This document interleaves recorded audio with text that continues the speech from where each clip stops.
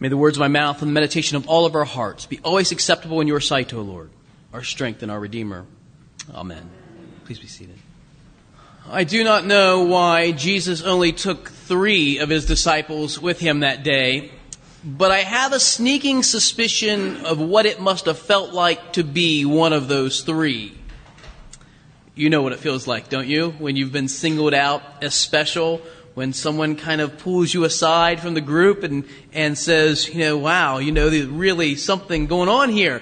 Maybe if you're a golfer, I don't know, maybe you hit this long drive right down the middle of the fairway, and lands right out in the middle, and your friends look at you and say, that was incredible, and that was amazing. I mean, that never happens to me, but I can imagine it happens to somebody. And I know what they would say.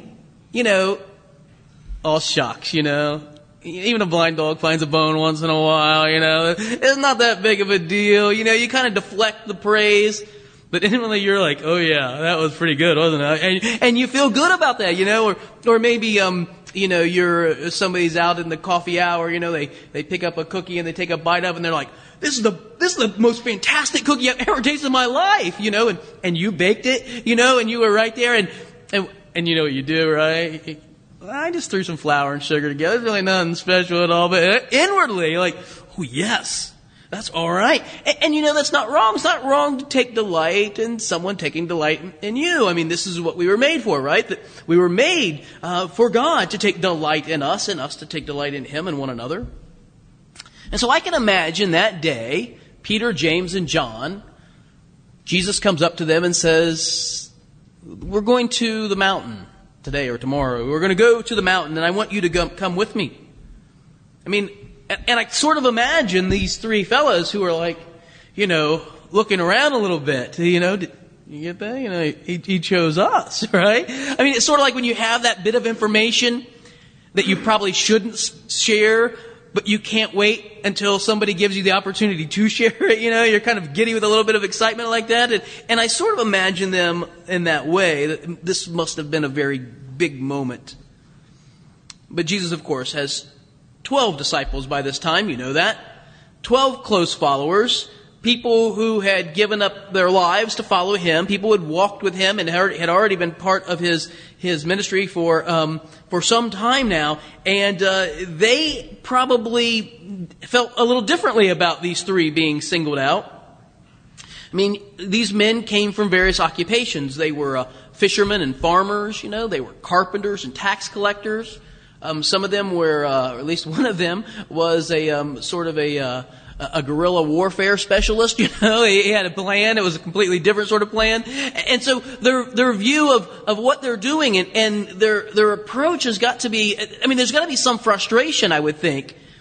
Jesus has invited all of them to leave their lives to find another one, to become part of this mission and part of His ministry. I imagine that they imagine themselves to have a future ministry not unlike Jesus's. Maybe somewhere along the way, they sort of got this sort of, maybe there's a pot of gold at the end of this rainbow, but when they start off with a peasant preacher, I'm not sure that many people were thinking that at the beginning.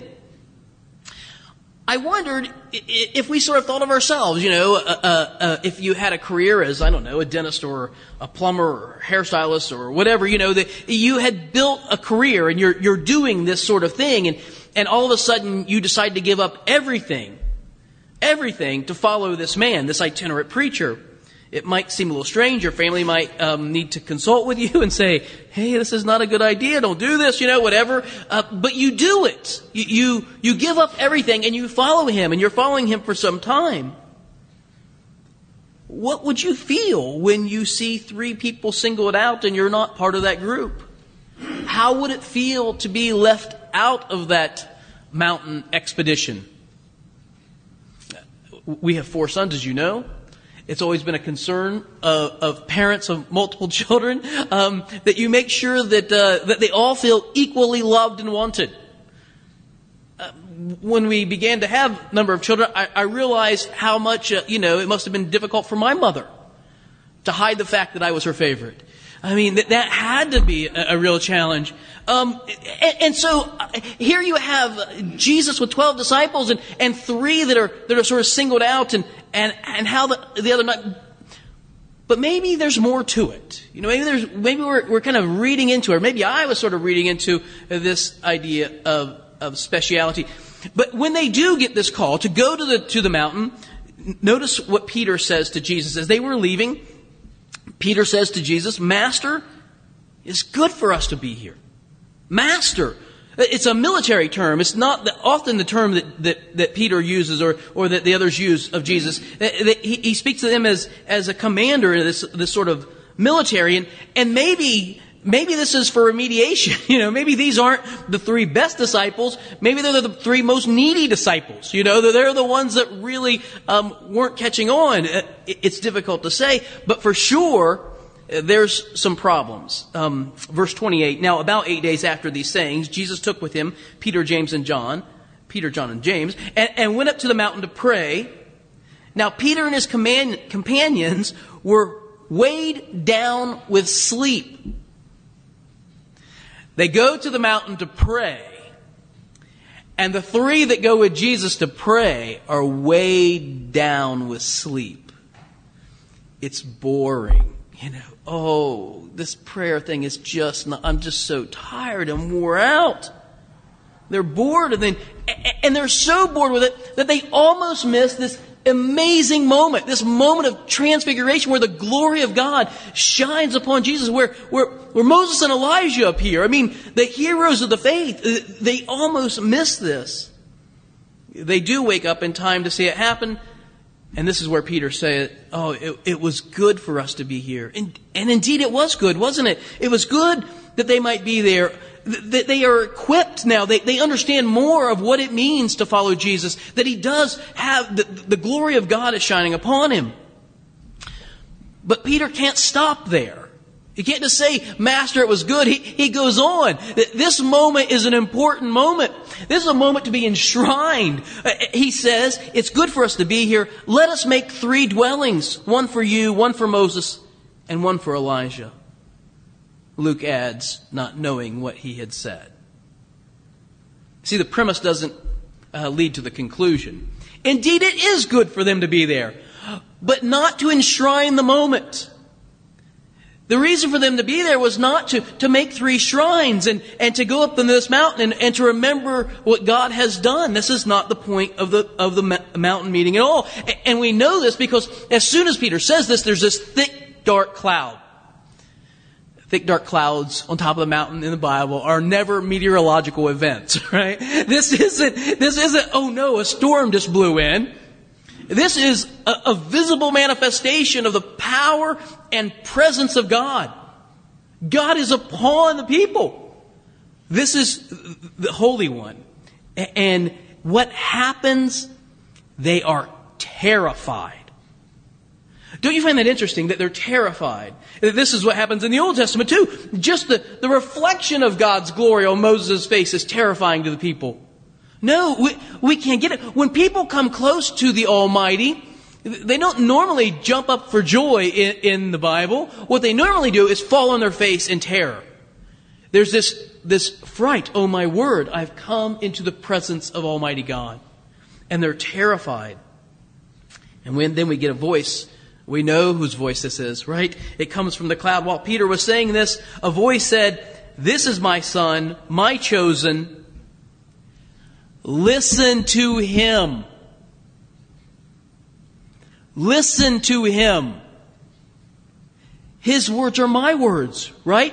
This is my son, the chosen one, my beloved. Listen to him. Discipleship is about listening to Jesus.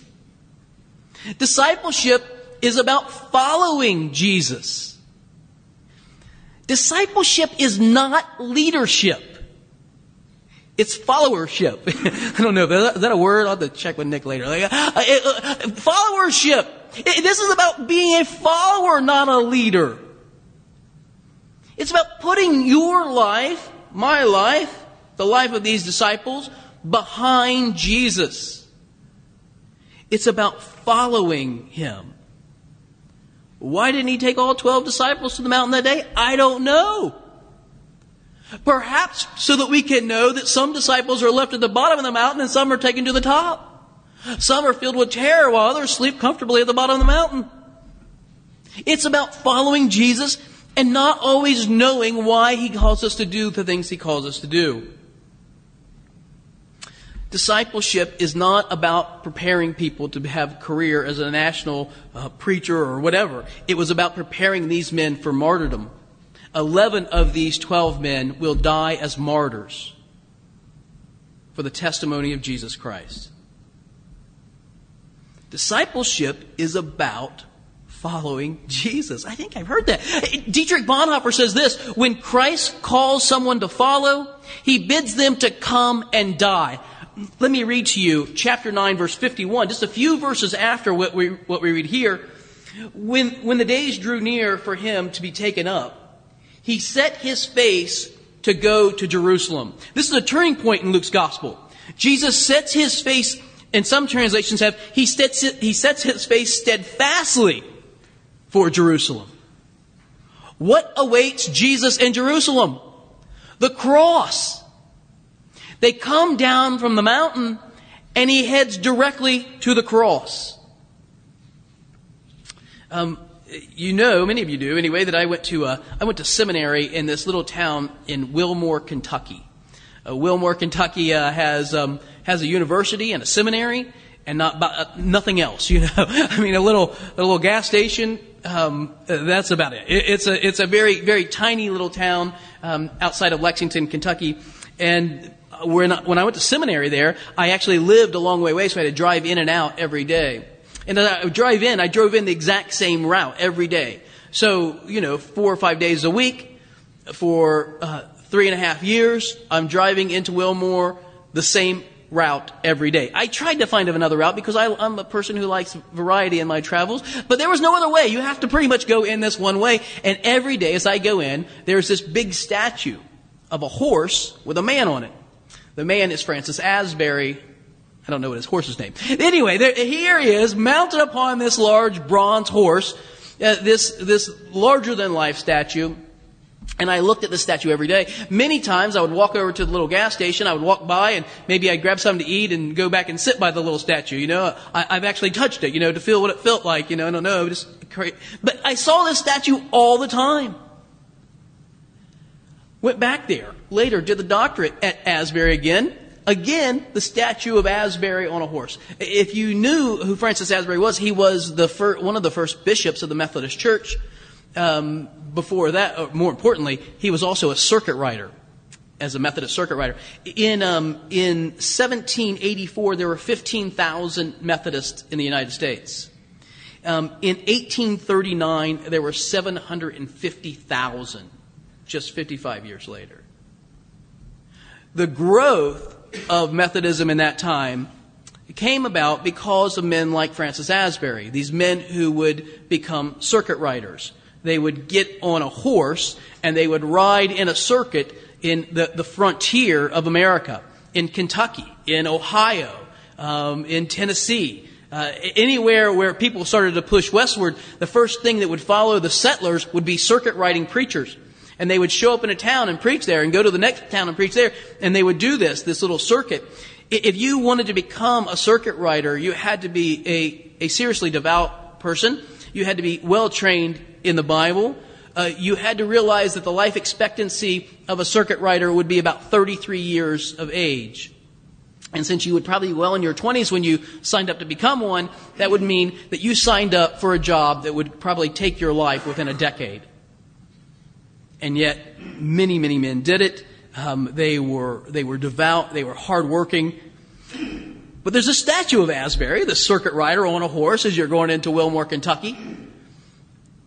And every day I saw that, and I never noticed something about it. That the statue is actually pointing as if it's riding out of town. As if Francis is leaving the seminary, and he's heading up Route 29 towards Lexington or wherever.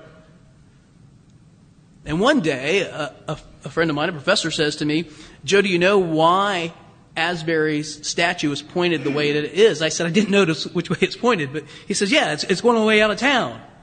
Of course it is. He said, because Wilmore is the place where you come to be prepared for ministry, and then you leave. The mountain is the place where you go, and you see the glory of God, but not to stay there, not to build a tabernacle and hang out there, but to go and be a disciple following Jesus. We are all called to the same thing. We are all called to be disciples of Jesus, to follow Jesus down the mountain, out of Wilmore, out of wherever it is, on our way to Jerusalem. On our way to the cross. We come down out of this Mount Transfiguration on Sunday. And on Wednesday of this week is Ash Wednesday. It's our Luke 9:51 moment where we set our face steadfastly for Jerusalem. And we remember what awaits us there. In the name of the Father, and the Son, and the Holy Spirit.